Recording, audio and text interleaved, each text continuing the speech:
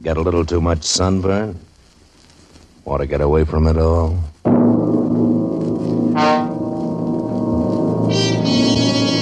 We offer you Escape.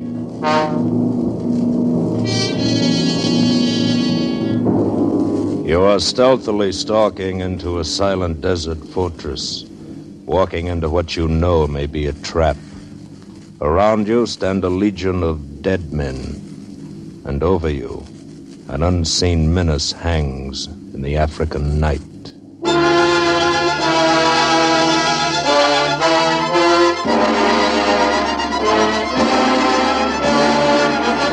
Escape, designed to free you from the four walls of today for a half hour of high adventure.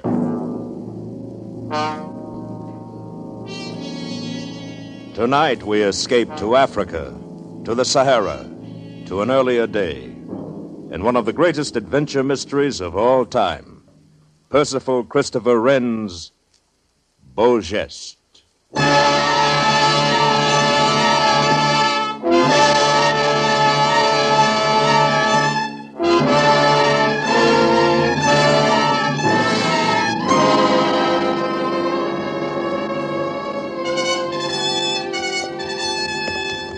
The report had been brought to my headquarters in Tokotu 3 days before, and I'd had the squadron on horse and ready to leave within 10 minutes. We've been on continuous forced march ever since. The Camel Scout had reported that the Zindanov outpost was under attack from a force of at least 2,000 Arabs, and that the tiny garrison had little chance of survival. As we came up to the last crest of sand dunes shutting off our view of the lonely mud fort, I ordered my sergeant major to dismount the men and form skirmish lines, while I rode on ahead to reconnoiter. At the top of the ridge, I reined in my horse and sat staring in amazement. Over the 200 yards of bare sand stretching up to the walls of the fort, nothing moved. There was no sound, no sign of life. The oasis off to my left was deserted. The Arabs were gone, and the tricolor of France still waved overhead. Just then 2 shots of welcome were fired from the fort, and the bullets kicked up spats of dust off to one side of me. I rode in under the walls and stopped in front of the tall wooden gate. I could see now that every gun slit above me was manned by a grim-faced legionnaire, holding his rifle leveled and ready. Congratulations, mes amis! France and I are proud to salute you! Come now! Why so grim? You are victorious! Inform your commandant that a major of the Spahis awaits his pleasure. Legionnaire! You up there with the pipe in your mouth. Go inform your commandant, you hear me? Is everything in order, mon commandant? I'm not sure. Bugler, sound the regimental call.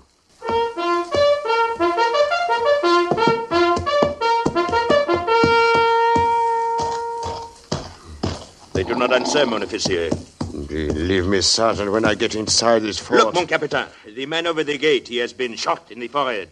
Sacre bleu, you're right, Sergeant. He's dead. And the one next to him also. Wait, all along these walls. They are all dead. Impossible. Then who fired the shots when I rode up? Sergeant, get a volunteer. Have him climb up the wall and open this gate from the inside. If you will pardon me, mon commandant. Yes? I will volunteer. Huh? Oh, all right, Bugler, go ahead. Oui, mon commandant. Sergeant, this could be a trap. Have the men take open order at 50 yards and wait. And watch the gun slits there along the wall. And wait we did. 5 minutes, 10. The men began to look at one another and to stir uneasily. The fort was silent. Nothing moved. 15 minutes passed. The gate was not opened, and the bugler did not come back. Finally, my sergeant and I climbed the wall ourselves, and we searched the eerie outpost room by room. But we could find no sign of our bugler, nor of any other living soul. The bodies of the entire garrison were on the battle ramp at the top of the wall, their heads and shoulders jammed grotesquely into the gun slits where someone had propped them, while their dead hands clutched the rifles they would never fire again. Only 2 bodies were not so placed. One was that of a light-haired young man who lay peacefully on his back. his hands crossed over the rifle wound in his chest. And the other body? This one was the commandant. See, he wears a gold star. So he does, Sergeant. But he also wears a French bayonet in his heart. He was murdered by one of his own men. Rifles fired from an empty fort. The bugler has disappeared. I do not like this place. How in the name of heaven did they stab him? His revolver is still in his right hand. And in the other, a scrap of paper. And perhaps the paper explains all of this, eh? Perhaps. To the High Commissioner of Scotland Yard, I hereby confess fully and freely that I, and I alone, stole the great sapphire known as Blue Water. Signed, Beaugeste. What's this all about? What does this mean? Mon commandant, these things are impossible, but they have happened. They do not make sense. Why do we not go outside? Well, this was not to be the end of it. Shortly after dark, a tongue of flame flared suddenly in the heart of the silent fort. And in a matter of moments, the whole interior was ablaze, throwing a great pillar of fire up into the black desert night. We sat and watched it burn. There was nothing else to do. And as I stared at the leaping flames, kindled by some unseen and unknown hand, I realized suddenly that neither I nor any man alive would ever know what strange things had really happened here at the lonely fort of Zinterneuf.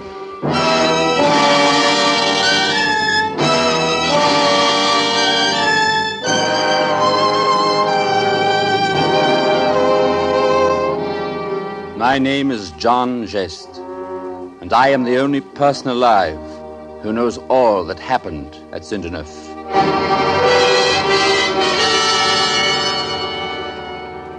My two brothers and I grew up at Brandon Abbas, south of London. Beau was the oldest, then Digby, and finally myself, 2 years younger. I can remember very little of those days as I look back, except that we were happy, as only young boys can be. We read thrilling tales of the French Foreign Legion, sailed toy boats on the pond, and gave flaming Viking funerals for the tin soldiers who fell in our battles, burning them on funeral pyres of kindling wood, with toy dogs and horses at their feet, while Digby blew taps on his trumpet. Our only queen was cool and lovely Aunt Patricia, with whom we lived. Her husband, Sir Hector, was seldom in England, and if the hurt in Aunt Patricia's eyes grew deeper with the years, while the great estate fell slowly into ruin, then we children knew nothing of it. There were the two girls, of course, our cousins. Only girls didn't count at that age. But those days are far away now, and gone forever. And I can remember clearly only that one last night when the three of us came home from Oxford. Our cousins were there, and we were all together for the holidays. It was on that night the story of Zinterneuf really began.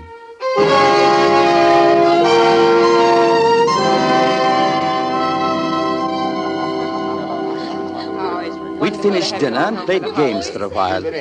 Now we just sat in the library talking.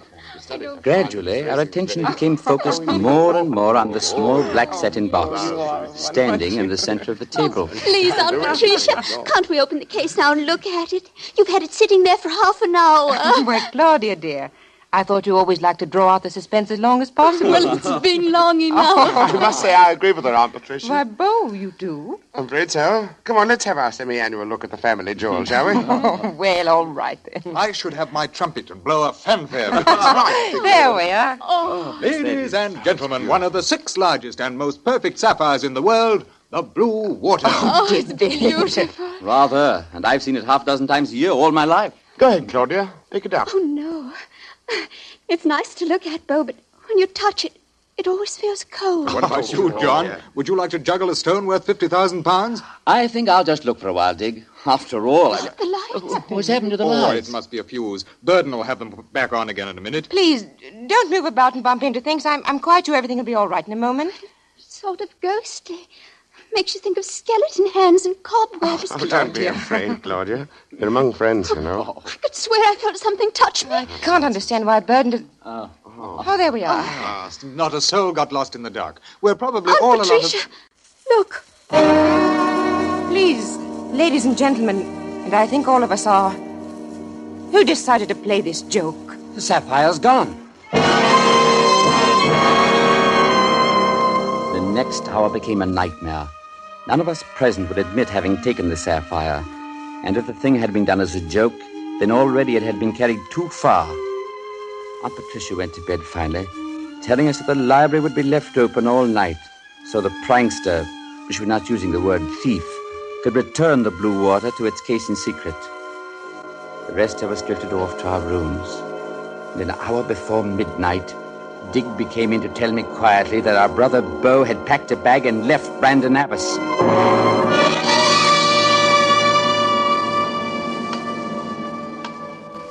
I turned out my light and sat there in the darkness, listening to the ticking of the clock.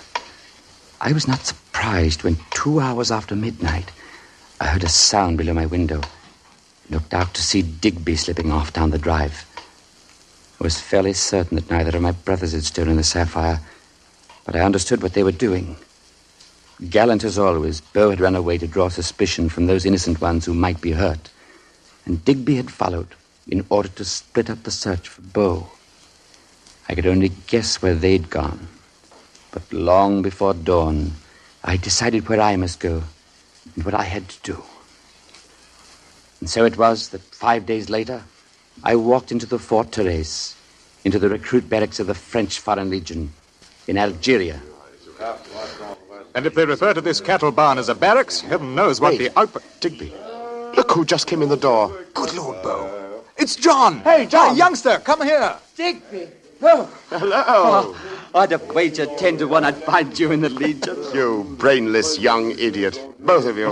Why? What's wrong, Beau? Oh, Beau wanted to be the only noble one in the family, John. Pay no attention to him. Well, there was no need for all of us running away. After all, I stole the blue water. Don't really say how you could have, Beau, since I brought it with me.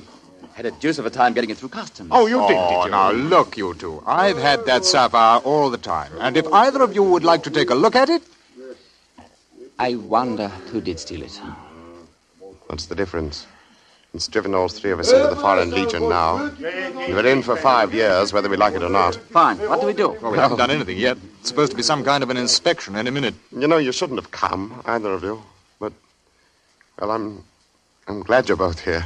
Thanks, Beau. So am I. I can't say exactly what we're in for, lads, but we're in it together. Attention! Oh, Lord. Well, I think we're supposed to stand up. What is it, a man or a gorilla? I think it's Sergeant Lejeune. The other men say he's a killer. Hold them there, my dirty little dogs.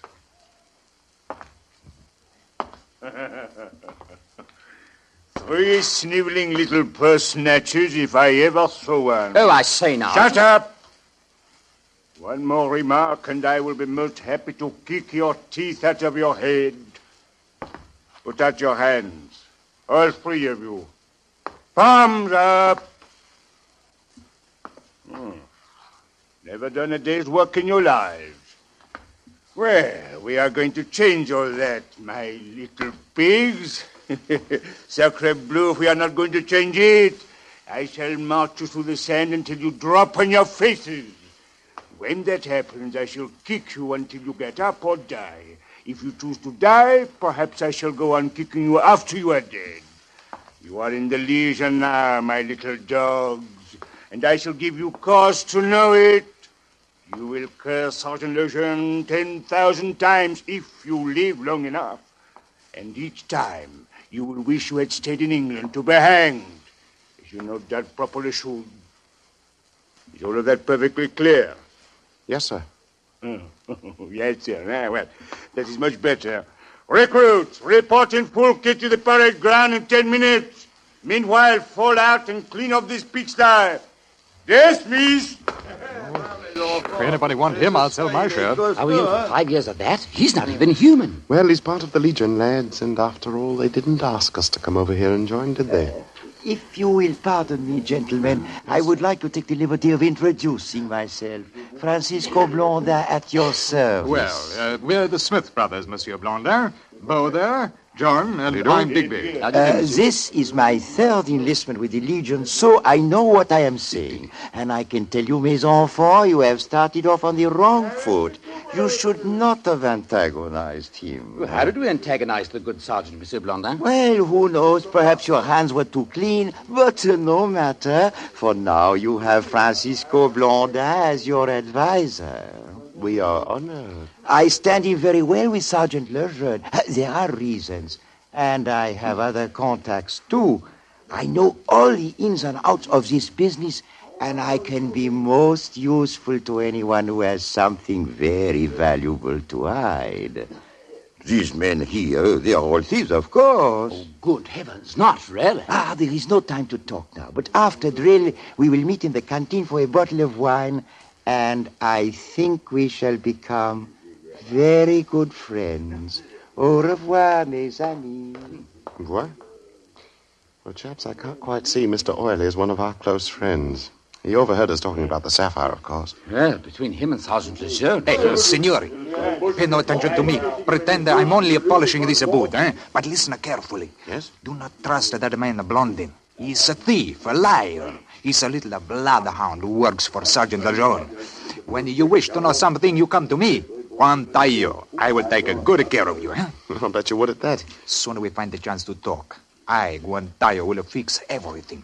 Do not let anyone steal it, huh? I go now. You be very careful. Well, along with Lejeune, we now have a bunch of thieves who probably try to steal the sapphire. Ho-ho.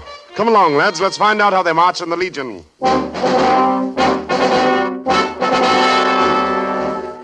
And march we did, hours in the growing sun and the dust, day after day. We wondered how much worse it would be on the desert. We grew hard and tough, and we learned the ways of the Legion and the ways of the Legionnaires. Some we liked, and some we hated. But either way, we learned to live with them, talk with them, drink with them. We became soldiers, Legionnaires. We longed for active duty, and we got it, even sooner than we hoped. Rendezvous! Défilez par fil de côte! And avant! March! We marched out of Sidi Bel Abbes to the south, and we learned how beastly cruel the desert is. The kafar broke out the second week, that madness that comes when the brain is cooked by the sun, and men became gibbering idiots and died. At Togur, some of the men were detached and sent to Tokotu for cavalry training. Among them, my brother Digby, and the rest of us marched on. 2 days later, our commandant went mad and shot himself, and the detachment's command passed to Sergeant Lejeune. On southward we marched to the last southern outpost, straight into the mouth of hell, the fort at Zindeneuf.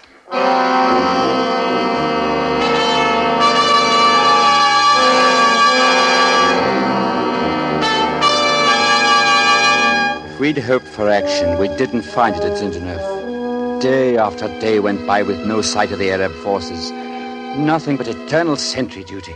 And each dull day was like the one before.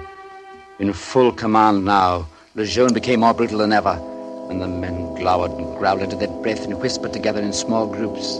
In a month, the fort was seething under the surface with madness, hate, and even worse. Off duty for the moment, Beau and I were sitting at the oasis and talking one afternoon, but we heard someone coming toward us across the sand. Uh-oh. Hold on to your watch, Johnny.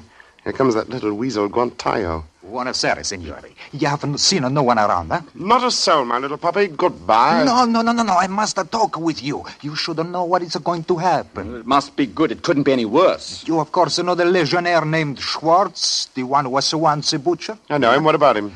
Perhaps he's going to become a butcher again very soon, signori. Perhaps he's going to kill a pig. There are no pigs here. Oh, but there is one, a great fat pig, a real commandante of a pig. Lejeune. I did not say that. Mutiny, huh? It may take a lot of butchers to kill that pig. There are a lot of butchers, but for you too, the question is whether to be pigs or butchers, huh? We shouldn't like to be butchered, of course, but neither would we like to be eaten by the pig. It's very difficult, but you must decide. It will happen soon. Suppose the butchers did kill the pig and started across the desert. They'd be dead in 3 days. Of thirst or from the Arabs? One must take a chances. Besides, this Lejeune, he plans to kill you for the great jewel which you have. I heard him tell Blondin. I see. Well, we'll let you know, Guantayo. Decide quickly if you wish to live. I must go now. Say nothing to anyone. Beau? Rather think we're going to die, one way or another. Glad Digby's out of it. So am I. Well, we'll wait and see what happens, shall we? But we were not forced to wait any longer than that same night. I was awakened an hour before dawn by someone whispering in my ear. It was Lejeune, and he held a pistol in his hand. If you make one sound, I shall blow your brains out. Follow me. I followed him quietly out of the barrack room with its rows of sleeping men, and we stood beside the oil lamp that burned in the caserne. I've been informed of a plot to mutiny, and I've been told that you and your brother have not joined it. I'm going to nip that little scheme in the bud. Do you understand? Yes, sir. Eh bien. You will go back in there and wake your brother while I keep you covered from the door. I have 2 rifles here. Your brother will take one of them and kill any man who tries to leave his bed. You will take the other and come with me. We are going to disarm the guard. Whatever you say, mon commandant. Va bien. Come on. We left Beau on guard at the barrack room door and made our way through the sleeping fort, up the ladder to the battle ramp. Everything is very quiet up here, mon commandant. I have just ordered the sentry into the guardhouse, and the arsenal is locked. Eh bien, bien. Go down to the guardhouse and take their guns. Tell them 2 rifles are covering the door, and any man who steps into the light will be shot. Oui, mon commandant. Portez-vous bien. We stood there on the ramp, our rifles aimed at the square of light in the doorway, and we waited. I watched the first grey light of dawn filter over the walls and wondered if Lejeune was going to get away with it. I was given no chance to find out.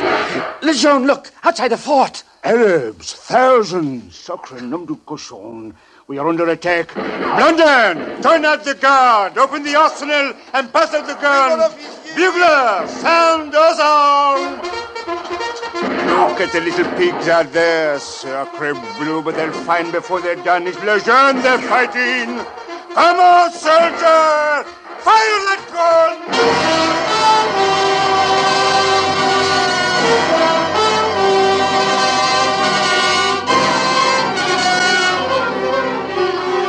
The men streamed up the ladders onto the ramp, loading their rifles as they ran. They were soldiers, first and last, legionnaires, and in the face of battle, all thoughts of the mutiny were swept aside. Through the whole of that long, hot day, we fought the Arab mob, met their fierce charges, reloaded smoking guns, and fought them off again. All through the night, the snipers crept in close and poured deadly fire into the gun slits. And slowly but surely, our tiny garrison melted away. Lejeune was everywhere, cursing and firing his pistol, grabbing bodies as they fell and jamming them back into the ramparts, so the Arabs could have no way of knowing how few we were. As the ghastly night drew to a close, only 4 of us were left, Beau and I, Lejeune and Blondin.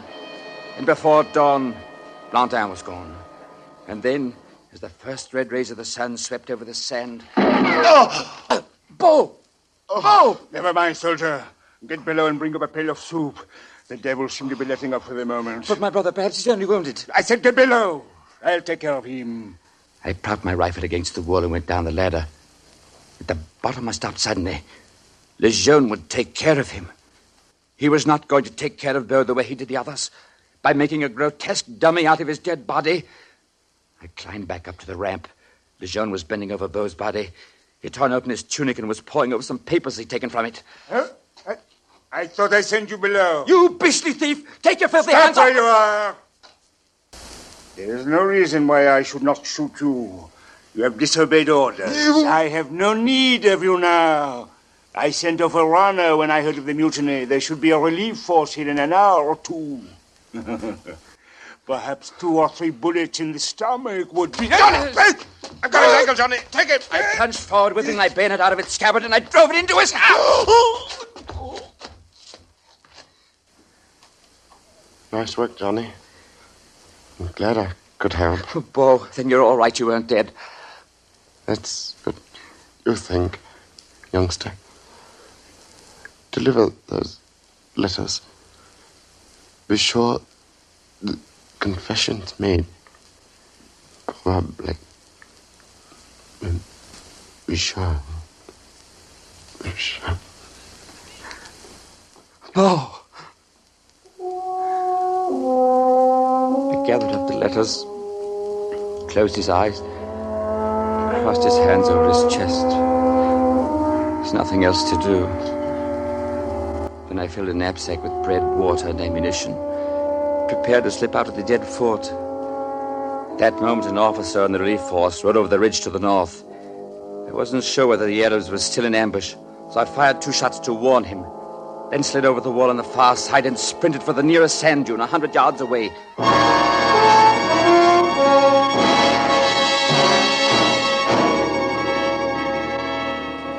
I must have dropped there and fallen asleep immediately. When I woke up, it was dark, and the moon was just rising behind the black walls of the fort. And even as I watched it, a tongue of flame shot up, and in a moment the whole interior of the fort was ablaze. But why? Why was the relief force burning Saint-Deneuf? Just then the figure of a man slid over the wall nearest me and came running in my direction. I raised my rifle. Halt, you're covered! Huh? Oh, hello, old boy. I thought you'd be out here somewhere. Digby, how did you get here? I was bugler with the relief force, Johnny. They sent me to open the gate. I hid instead. Things are pretty rough. Fairly so. Digby, they killed Bo. Yes, I know. I saw it. Did you start the fire? Bo always wanted a Viking funeral. I had to give it to him, you know. Yes, I remember. I piled all the furniture together and I covered it with sheets, poured lamp oil around. It was the best I could do. He'd have liked it, Digby. I didn't have a horse or a spear, but I did find a dog to burn at his feet. A dog? Yes, Johnny. A dirty, rotten dog I found on the battle ramp. It used to call itself Le Jeune.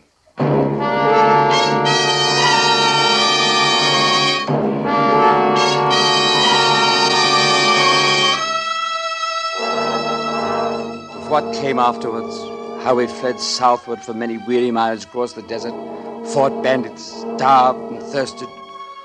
All those things matter very little now. It suffices to say that the day did come when I sat once again in the great library at Brandon Nevis, in the same room where it all began on that other night, long before. And I told the story to Aunt Patricia.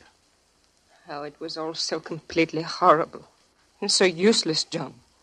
Why did Bo steal the sapphire? Why did he have to do such a thing? I couldn't say, Aunt Patricia. So useless. I have a letter here that he left for you. I haven't opened it, of course. Please do so at once, John. Very well. Read it to me. He says, "My beloved Aunt Patricia, if I may still call you that. Bo. When you read this, I should be dead. I took the blue water, of course, or rather the imitation which you had made after you sold the real stone. Oh, yes, Aunt. I knew about that. You wanted the money for the tenants on the estate. I approve. But I also knew how much you feared Sir Hector would find out. I thought that stealing it might help you. If I was wrong, I only hope that you may forgive me." Oh, dearest Bo. For my part, I remain affectionately, as always, your own Beau Geste.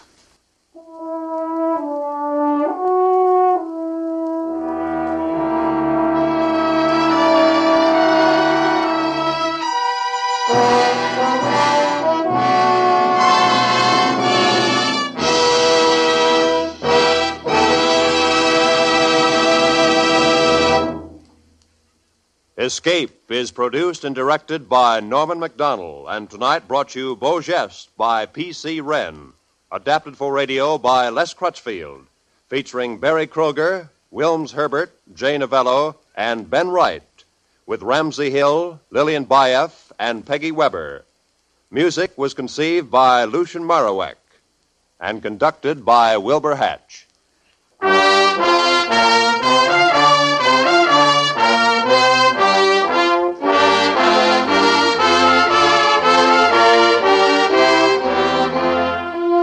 Roy Rowan speaking. This is CBS, the Columbia Broadcasting System.